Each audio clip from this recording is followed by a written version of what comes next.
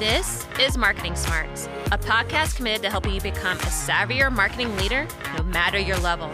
In each episode, we will dive into a relevant topic or challenge that marketing leaders are currently facing. We will also give you practical tools and applications that will help you put what you learn into practice today. And if you missed anything, don't worry.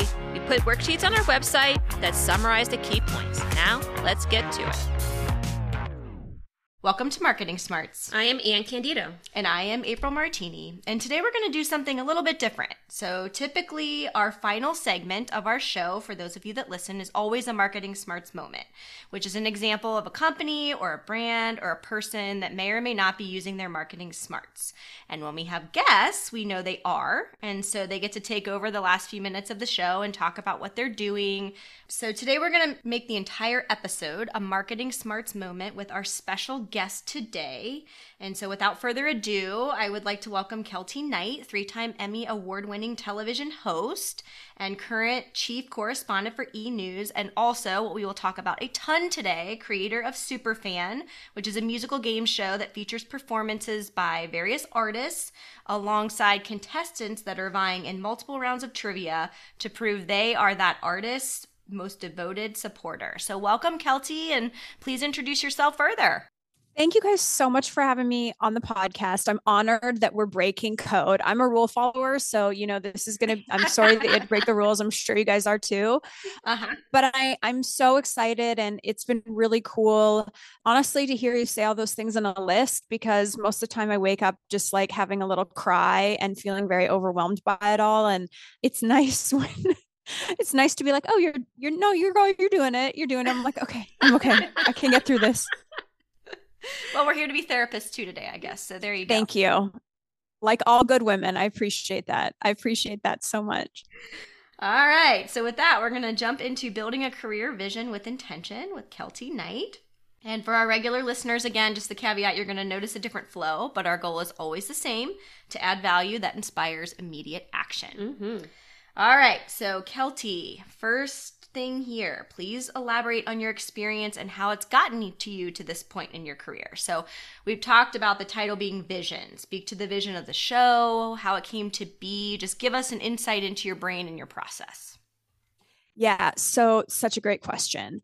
For me, I'm a big manifester, and I know that when someone says that, and list maker, that they're like, hoogie bougie, she like prayed to the gods that she would be successful in Hollywood. But with manifesting, I actually had over a decade ago, I was a kind of a newbie in the Hollywood interview space.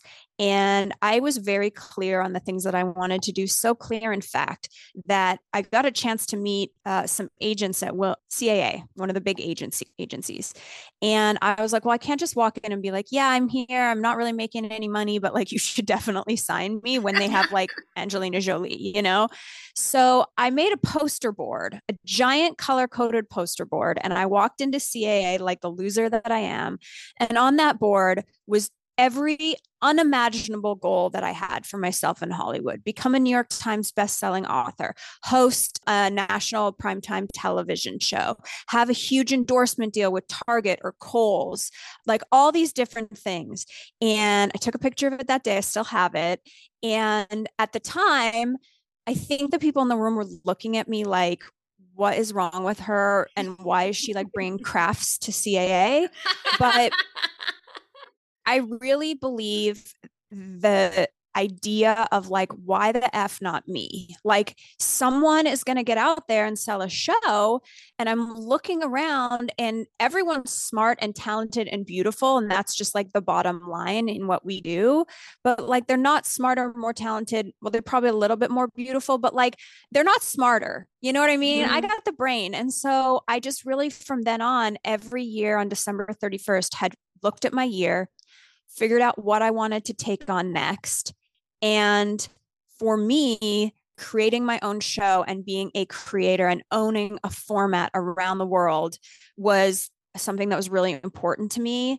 And hosting a primetime shiny floor music show had been my dream for over a decade. So I didn't get too caught up in the how am I going to make this happen? And the day to day of like, you need to do this and file this and go. I just made the giant goal. And then every year I was able to sort of like get closer and closer, always with that in my mind. Yeah, I think that's awesome because there is, I mean, the establishing the vision already kind of creates the space, right? And so then the how becomes a little bit more tangible and actionable because it sounds like you just like kind of just did the next thing. It's the next thing. It's the next thing, right? And so I'm very curious to hear like once you went in with your poster board and that conversation, where did it go from there? Like what was the next thing that then you had to go do? Because obviously you didn't snap your fingers and it just all like emerged for you, right? Yeah. So when I went there, I was already a baby reporter. I was working for a show that was on television at the time called The Insider, and I was on the digital side called insider.com. And so I was creating like digital. And at the time, digital was like very poo poo. It was like basically like the farm team. Like you weren't good enough to be on TV, but they would like let you do some digital work. Now I feel like the world has flipped a lot. But at the time, so the next step was to build my reputation and my career by doing all the terrible jobs. So I was the person that was getting up. My call time for almost 4 years was 4:15 a.m. in the makeup chair. I did live update hits across America starting at 5 o'clock. I bought my own wardrobe from Forever 21. I booked, produced, edited my own content. Like I was a schlup. It was bottom of the barrel, absolute, like just, I mean, it almost killed me, to be honest. It was so difficult at times because I would be up at 4:15 and I'd be doing all my daily digital shows. And then I would be on the red carpets at night till like 10 or 11 o'clock at night. So wasn't sleeping, wasn't eating, but like just doing the terrible job. And that's the terrible part is I think what breaks people. The doing of the terrible job, when whether it's in a company or you're in show business, it's can I last long enough doing the stuff that I absolutely freaking hate to get over the hill to where I start to reap the rewards? Because at this time, my salary sucked. I was still teaching dance on the weekends so that I could like pay my rent. And even though I was like connected to this big TV show, but a lot of people, they can't hustle that hard part. So that was the next thing, was building up, persevering through the really shitty stuff. Then I started to have a reputation where, you know, I remember doing for this particular online show, I did the first ever US interview with Ed Sheeran. Ed Sheeran was not famous. I got a cold blast email from the Atlantic Records publicity being like, we have this new artist. He's kind of become something in the UK. Is anyone looking to interview? And everyone passed because he was no one. And I did the interview. And from then on, he was like, I want Keltie. I want Keltie. I want Keltie, because I was so nice to him at the start of his career. And so it was planting those seeds to where I became that person that watched these stars grow and grew with them in their career to the point where then 10 years later, when I was on Entertainment Tonight, I got, you know, the exclusive backstage at the arena tour, first look at the new album, like really crazy, crazy stuff. But those kinds of things are 10 years in the making. And I think that's what people don't understand is you have to build all that terrible stuff first. Yeah, I think that, well, one, just the fortitude that you have to build, right? Because one of the things we talk about all the time at Fourth Rate People is the same thing you do, which is you got to learn how to do the job. And sometimes that is grunt work and stuff that nobody really wants to do. But guess what? We've all had bosses and people in our lives, or people in your world, I'm sure, that you see and you're like, yeah, but they kind of don't come across authentically. Or in our world, it's like they don't actually really know how to do the job that they profess to know. And so those building blocks are so important. And then the other piece of what you said, which is you can't do it on your own. And so investing in building the proper relationships, we coach all the time to our clients, because I think there's this misnomer that I have to do it all on my own. And if I don't, then I haven't really proven myself, when really it's the contrary, which is you have to build the relationships and surround yourself with the right people, like you did with Ed Sheeran. It's like, well, now he remembers me forever because I took a chance when nobody else did. And so achieving our goals is surrounding ourselves with those people. So I'd love to hear more about that side of things. You know, in addition to every December 31st, I did X, you know, to revisit things. who are the people that you kind of look to that you're like, they took a chance, or I took the time to build the relationship and then it became? Yes. So I would say my first real mentor was a television host named Kevin Frazier at Entertainment Tonight. At the time, he was the host of the show, and he is older than me, but like he was always really like someone that was really in tune with the digital space. And whereas at the time, most people were like, it's never going to happen. Nothing on social media will ever be bigger than television. That like nothing like digital YouTube, like it could never compete. We're television.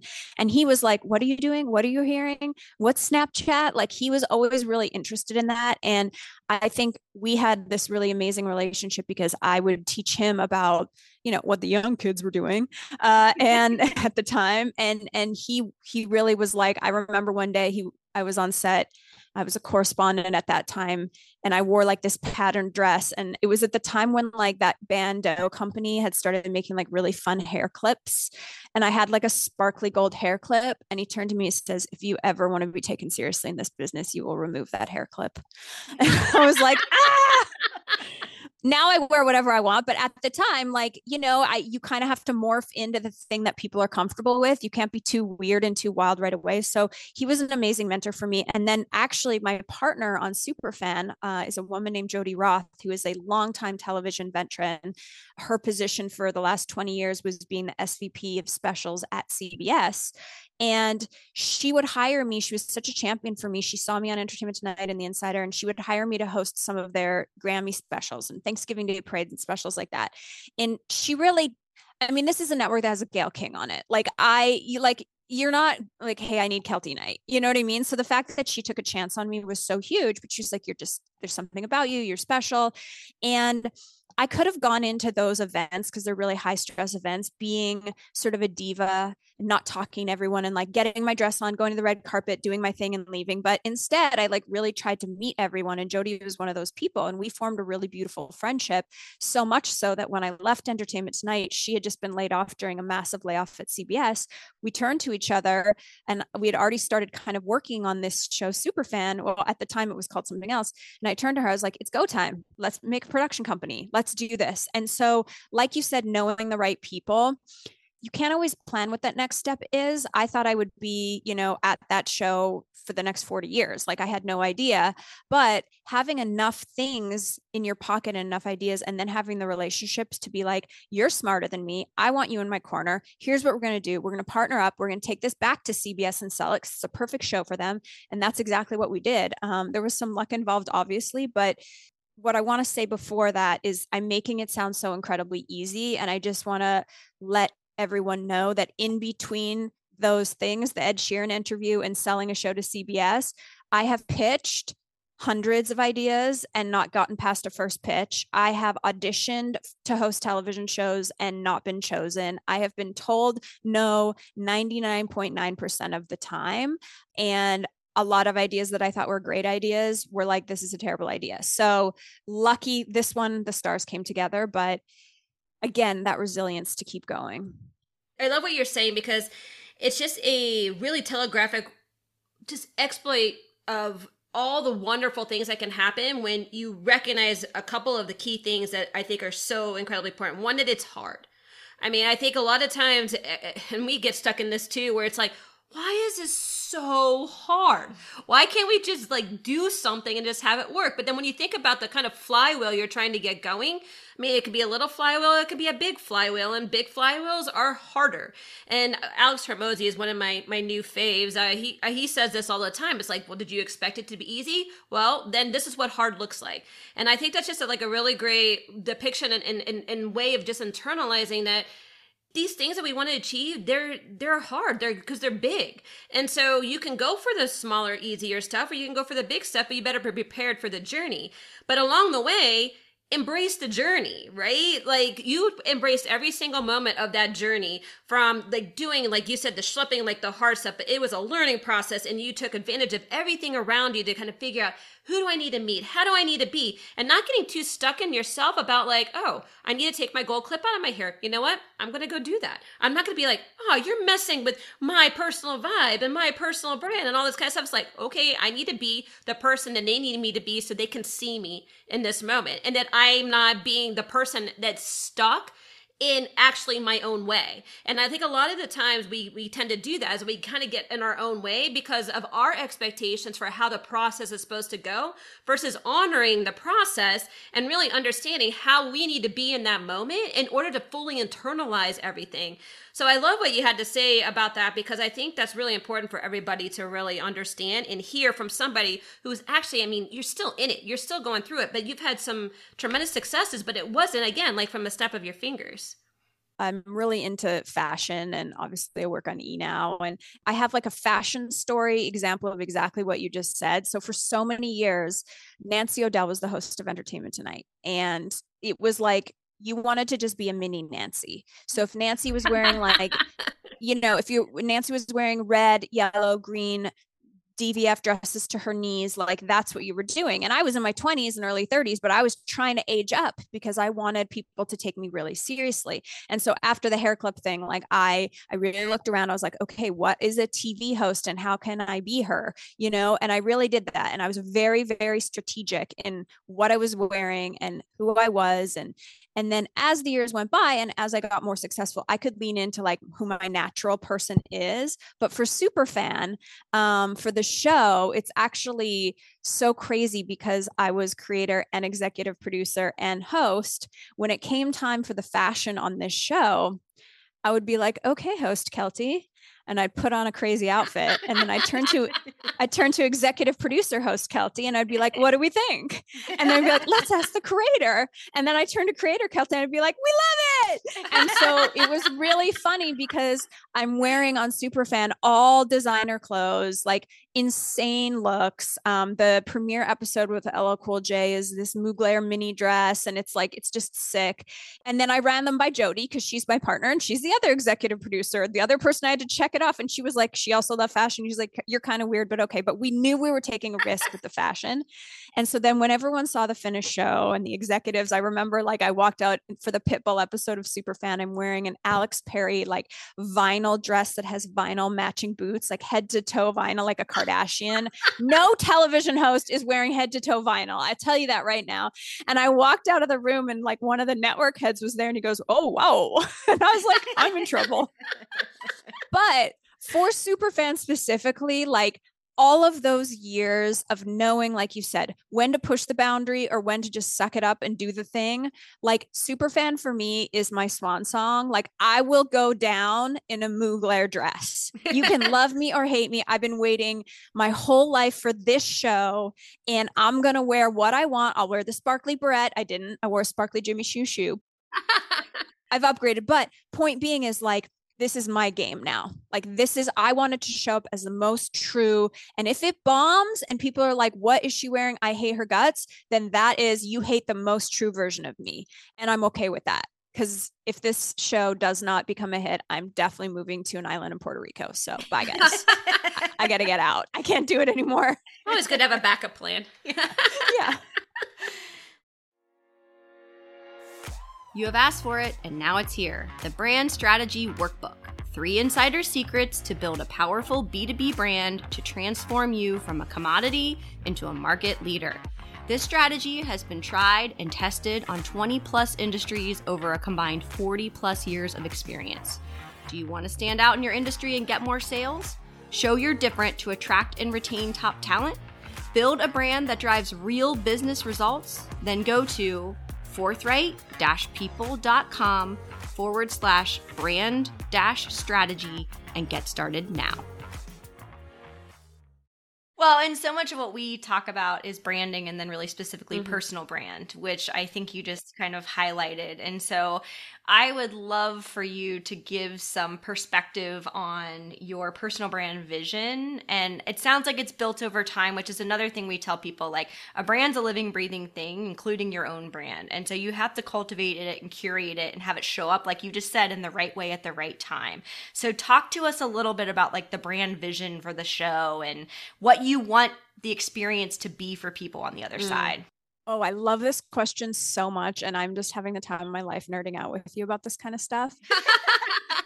So for me, I believe there's two kinds of, I call them girls, but women on the planet. There's like cool girls and hustle girls. And the cool girls are the ones that are like get invited to Paris Fashion Week, and they have like personal photographers that follow them around for their Instagram platforms. And like, it's just such a curated perfection that I will admit at times have tried to emulate, because I was like, well, that's what everybody's doing. Everybody's doing this look, and like we're doing millennial pink, and we're doing, and it was so inauthentic to me, because I'm just that person. Like I love pens, and I have a journal that I like write down, like I'm just like a hustle girl. And that's what my, in our language, that's April right there. Yeah. Like my life is not beautiful, and I don't have only nude clothing. Like I don't know what to tell everyone, but like that's just not me. And so it was this decision as I got closer to Superfan launching and kind of like in the past few years of my career, is I looked around and I was like, what do I really like? And then I went into my Instagram and my TikTok and our podcasts, and I really looked at the episodes and the content that people were really relating to. Not the prettiest, not the one that made me the coolest, but like, what did I post? And then people were like really reacting to it. And it really always was me discussing being a hustle girl, like me overcoming the like hard stuff in life, me keeping it real about what celebrities were really doing when they called the paparazzi on themselves and how that works. And so there was this air of like, I got to the point for my personal brand where I felt like I am a pop culture girl's like best friend. I'm a pop culture girl's fangirl. I'm not the cool one that we're fangirling over, but I'm the leader of the fangirls. I'm going to fangirl over all the celebrities. I'm going to fangirl all over the musicians and all the fashion. I can't pull it off the way that I wish I could, but I'm going to be like the narrator for all of us. And so that really is like the lens that I view everything for. And with Superfan, obviously, it's a huge lens, because the entire show is about finding these super fans that they give their entire lives to just being fans of these people. One of our contestants for the Gloria Stefan episode has a Gloria Stefan room in their house. It's just a temple. It's a room. It's every piece of merch, like every single thing, so it's really giving the fangirls that exist out there a place where they can be the winners, because we don't have musical talent. We're not going to be dancing. We're not going to be on America's Got Talent, like doing tricks with our dogs. Like being a fan is a talent. And so that's what Superfan is all about. And it's really cool, because creating the show, I knew that we needed this show out in the world.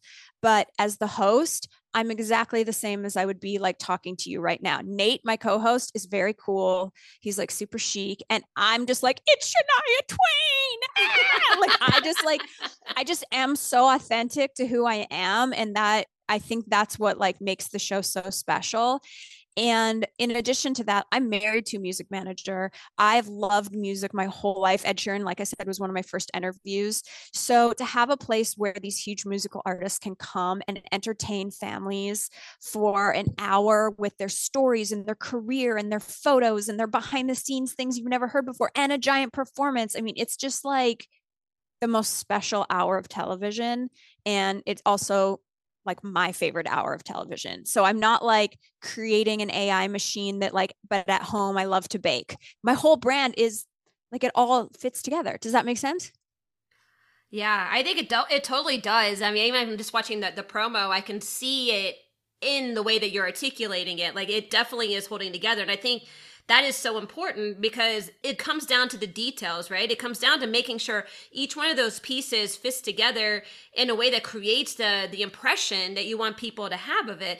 But the authenticity piece is so super important, I think, now, because TV's hard. I mean, especially reality shows are hard. And so part of that is really liking the personalities that are actually on the show. And that's about cultivating that and making sure that it feels like you, but also that it's the way that you want people to actually see you as well, right? So it's kind of has to like match both of those. And it sounds like you've done like a really good job and been really intentional about making sure that all those pieces line up in a way that it just all connects so that the brand itself it goes beyond the show potentially, right? It's the show, but maybe it's a second show and maybe it's a spinoff of the show, but it's like not even just looking at the one piece that's right now, but looking at what the other pieces look like. Yeah. Oh, 100%. And let me tell you, I was so involved with this show. The logo, like, I mean, we have, of course, it's a group effort and there's a large amount of people that were involved, but like the logo, the reason the font is the way it is because I wanted the font to look the way it is when you're backstage with a musical artist and they have those road cases and they spray paint like AC/DC or, you know, Dolly Parton on it. There's a font that they use for that. And it's also the road cases have this texture. So the logo of our show has that same texture because I wanted it to feel like that.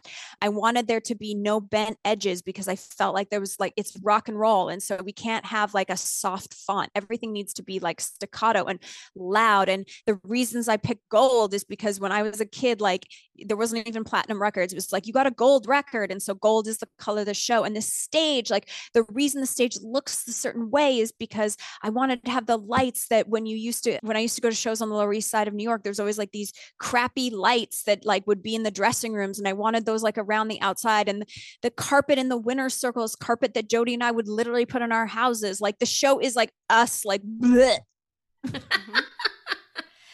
Yeah. Well, and I mean, as the one that does the more creative aspect of the brand and like the toolkits and things and the visual creative assets, right, and does the word creative, and I'm more of the visual piece. But what you're talking about, I think, is important. And Anne mentioned the word authenticity, and that's what I'm getting out of this interview overall, as well as what I expect to be the experience of the show when it comes out, is that because you're considering all of those details, but then how they work together, there's a considered nature to it that people can decide to love it or hate it, like you said, but I don't think you'll be able to argue that it's inauthentic, because it is those details that allow it to come to life with that intentionality that then people can feel and decide again to opt in or out. But I think that's how you're going to hit the audience that is the right audience. And I think the other piece that's really interesting is, you know, you said TV's hard, and Keltie, you said, you know, TV used to be the be all end all, and now we have all these other things. My feeling is this will stand out in a new and different way because it's not so sensationalized, and it's not outrageous, and it's not trying to compete at that level of, you know, what you said about being the cool factor. No, it's not about the cool factor. But I think the people that you're trying to attract, whether it's the contestant or the viewer or even the artists, I have a feeling that are attracted to the show, they're going to be there because of that, not because they want it to be shiny and fancy and outrageous and some of these other things. So I think those individual pieces ladder up to an experience that'll be cohesive and something that people can articulate back, which I think is awesome. Thank you so much. Yeah. And you know what else about Superfan that really excites me is like Earth is kind of terrible right now. Like AI is taking our jobs. We're in a recession, global warming, all of these things that are happening, and we're all fighting with each other. And I do love the idea of there being something that's just like a warm hug that can make you just feel really good. And when you watch these fans from across the country, some of them had never been to Los Angeles before, stand there and plead their case directly to the biggest stars in the world. Why? I'm your number one fan. I'm your number one fan. I put my quote in my 8th grade yearbook about you. I named my dog you. There's a beautiful story of this girl at the Shania episode. She was like, I grew up with you listening to my parents, and then I went to college, got diagnosed diagnosed at 24 with metastatic breast cancer and listened to your music through treatment. And then when she finished treatment, got You Go Girl, like Let's Go Girls, the Shania Twain song, tattooed on her back. And she's telling this story to Shania Twain, and Shania's crying. And so we just like, when you see that, you can't help but feel a little hopeful about humanity. And I don't know about you ladies, but like, I really need that right now. I need an hour where I can sit on television, I can sit in front of the TV, and I can have my kids with me. If I have kids, I can have my parents with me, and we can all just like feel a little better about that there's good people out there. And that really is something special.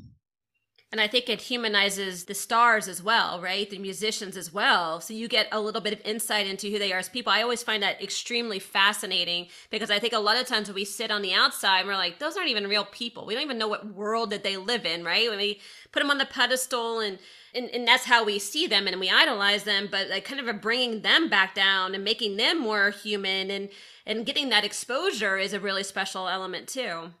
It's wild. I mean, I take LL Cool J, who's our premiere episode on August 9th, and LL is like, his sunglass wearing, if you watch NCIS LA, Sam Hanna, like he's like big muscles, like kind of, tough guy. And at one point, there was one kid who there's a competition where you have to guess, that's the third round of play, where you, as the fans, you have to match with what you think the star would think. It's ungoogleable. It's not trivia. So we're asking things like, fans, LL Cool J's on a flight and they are only playing rom-coms made by his frequent collaborator, Jennifer Lopez, because he has songs with Jennifer Lopez. Like, they're only playing J-Lo rom-coms, and he really wanted to watch a movie, but that's all that's available. Which rom-com does he choose? And we put up on the screen, The Wedding Planner, Made in Manhattan, like whatever. And so the fans have to write down and be like, I think he will pick, and then they have to turn their thing, and they're like, okay, well, I think he's going to pick Made in Manhattan because he's from New York, or I think he's going to pick, like, there's no way to know this. You just have to know his vibe. And this kid got every single one right. Wow. Every single thing, not Googleable. And LL, he was so cool. He was like, this is dope. This is dope. Like, being LL, it took him to the third round of play where he lost his cool. And he was like, this guy, like, he could not believe that somebody knew the innards of his brain thoughts this well. And so that is very cool when you see the star be like, wait, like, I knew I was popular, but this is next level. And without any sort of like stalker creep factor, which I think is there's no amazing. creep factor. No. And I mean, there were people with creep factors, and we didn't cast them for this show. You know what I mean? Like, there was a very intense, long casting and psychological background check, but these fans are just true, like, lovers, fans, amazing people with great stories. And it is just so wonderful. And the thing is that the next thing that was really important to me is that I feel like, as when you were talking about branding, I feel like the reason that TV is failing us in some ways at this moment is because we're so obsessed with like that instant interaction with Instagram and Facebook. And so you put something out there and then everyone can comment on it and you like feel all the fuzzies. And so that's why it's really important for me, for Superfan, that we're doing an America Votes. So we did film this a few months before Twitter sort of imploded. So, but we are doing a Twitter vote. And so I know everyone's keeping their Twitter till at least September. We're doing a Twitter vote. And so it's not up to the star. It's not up to the host. There's no judging panel. It's literally up to America. So you're watching this show the whole hour and you're falling in love with this person or this person. And then when it comes to the end of the show, you're hopping on Twitter, you use the hashtag, Superfan Keltie, Superfan Ann, whatever it is, to like place your vote. And America's really going to choose the Superfan. And I thought having TV that is also back, like, responsive, the way that social media and digital is, was a really interesting thing. I know they do it on American Idol and they do it on, other things, but I really wanted to continue that because I think it adds a layer to television watching that a lot of shows don't have. Yeah. I mean, as you were talking through that, I get a sense of like wholesomeness that I haven't seen in a really long time. And I feel like that adds that element of, well, being inclusive of everybody that's participating in the show, but in a way that gives people a break. I think a lot of what you said around everything going on in the world, and I think these one-on-one interactions, whether it's one-on-one with the show I viewer watching, or one-on-one, the celebrity to the super fan, or even you with the people involved, is something that can bring people back to kind of, okay, there's a ton of stuff swirling around us, and there's AI and there's digital and there's all these things that take me away from the humanity. But when I can be this close to it in these moments, even if it's for an hour, it reminds me what it is to be human, and then hopefully go put that back into the world in other ways so that we can all be a little more sane, right? And human. And also it just goes to show, like, I know that comparison, that old adage, comparison is the thief of joy.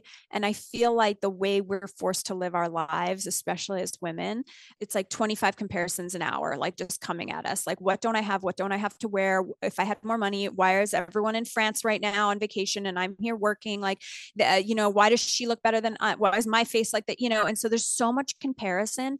And I love the idea where you can just sit back and be like, oh no, it's cool to be from Virginia and just really love Keltie Ballerini. Like, it's cool that your entire world is like, I just want to go in my car. I want to go to work at this job that, like, it's whatever, it pays the bills. And I want to put Keltie Ballerini on in my headphones, and I want to do my data entry, and I want to go home at night, and I want to watch some shows, and then I want to save up, and I want to go to a concert and buy some merch. Like, that's enough. Like, not everyone, like you were saying at the beginning, like, people can choose to have a big life or they can choose to have a small life, but both of those lives really matter, and they're both okay. You don't have to be in Hollywood with Instagram famous for like your life to be important to you. And if you just want to be like, I love Gloria Stefan and I'm just going to kind of follow her and get into what she's into, that's great. And congratulations to you, Yeah, it's all okay.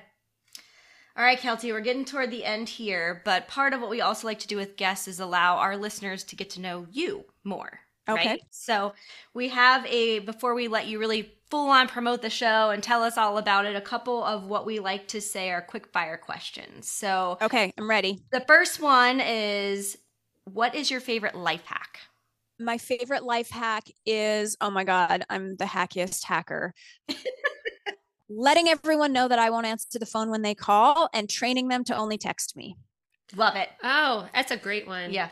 It's small talk or not. I can't small talk. No. I don't have time. I don't have the energy. All right. A little bit of a different lens here. How do you unwind? Because you obviously have a lot going on right now. Yes, I unwind by walking my dog and not taking my phone with me. I unwind I love to read. My Lady Gang fans and stuff know this, but I'm a massive reader. I read probably for an hour to an hour and a half every night before I go to bed. I don't have children, so you're welcome me, but I am such a book nerd. I've been a book nerd my whole life. I like, sometimes the clock will turn 7 and I'm like, I can't wait to get into bed and read for a couple hours. Like, I love to read. All right. And the last one, what's the best piece of advice you've ever received? Don't wear that sparkly barrette. I'm just kidding. Yeah, the best piece of advice I've ever received was from my longtime entertainment lawyer who, like that team at CAA at the time, took me on when I was making no money and they had no reason to sign me. But her name's Carolyn Conrad. I will name shout her. She's a female entertainment lawyer and she's so smart. And every time I kind of started like getting pulled into different directions, feeling a certain way about myself or seeing what others were doing that I wasn't getting and getting frustrated by it, she makes me think the visual. She's like, you are like a horse and you have to put your blinders on and you have to literally just think, look at your goal and you're facing towards that. It doesn't matter what's happening over here on the right. It doesn't matter what's happening here over the left. Just keep your blinders on. And so I don't spend a lot of time in my life looking at what the other TV host girls are doing, what they're wearing, what they're shopping, what's getting picked up of theirs. And when I get into that place, I just try to sit back and remind myself, put your blinders on and just face forward towards your stuff and go towards your stuff and use that energy, use your time, use your brain power to get you there instead of to try to hold them back. That's amazing advice. Love it. All right. Well, as we said at the end, we turn it over to our guest. So, Keltie, this has been so fun. And we've also enjoyed geeking out with you on all topics today. I can't even pick one. But bring us home, promote the show, talk about it. When is it on? Where can people see it? What do you want from fans? You just put it all out there. Well, first of all, I loved talking to you ladies too. This was really nice. And I think that the branding aspect of life and business is so important, and no one ever asks about it or talks about it. They just can kind of magically think lives become these like beautiful things, and it is really like a lot of work. So I appreciate the work you do and the conversations you have as well. Superfan is the best musical series designed as a game show ever. We kick it off August 9th on CBS at 9 p.m. right after Big Brother. Go from Julie Chen to me. And it's going to be every Wednesday for 6 weeks at 9 p.m. on CBS, which is Channel 2 in most places, easy to find. We have LL Cool J, then we have Shania Twain, Gloria Estefan, Pitbull, Little Big Town, one of my favorite country groups. And we're ending with Keltie Ballerini, who has had such a huge year in the country pop culture space. And so we're so excited. You can follow on Instagram at SuperfanCBS for like all the info and for a reminder clock and all of that. But what I really want is I want people to tune into the show on August 9th, watch LL Cool J. Even if you're not like a super fan of LL Cool J, it's not about that. You don't have to be a fan of the artist. It's still like great television. And to hop onto Twitter, dust off your Twitter before you delete it forever and vote before you just head to Threads nonstop. Dust off your Twitter and just vote, because I'm going to be there. I'm going to be on my phone and I'm going to see everyone voting. And if like 3 people vote, I'll be so sad. Like, just please vote. Pick a person, vote for them. I'll see you there. I'll know it's there. My real like dream would for like Superfan to trend on Twitter like that night. That would mean like the world to me, because I think that would mean that the idea of having like this engagement television actually worked. And next season we'll switch it over. Don't worry, guys. I won't keep it on Twitter forever. I get it. All right, everybody. So you heard her. Help Keltie out, please. And again, it's been such a pleasure talking to you. And with that, we will say go and exercise your marketing smarts. Still need help in growing your marketing smarts? Contact us through our website, forthright-people.com. We can help you become a savvier marketer through coaching or training you and your team, or doing the work on your behalf.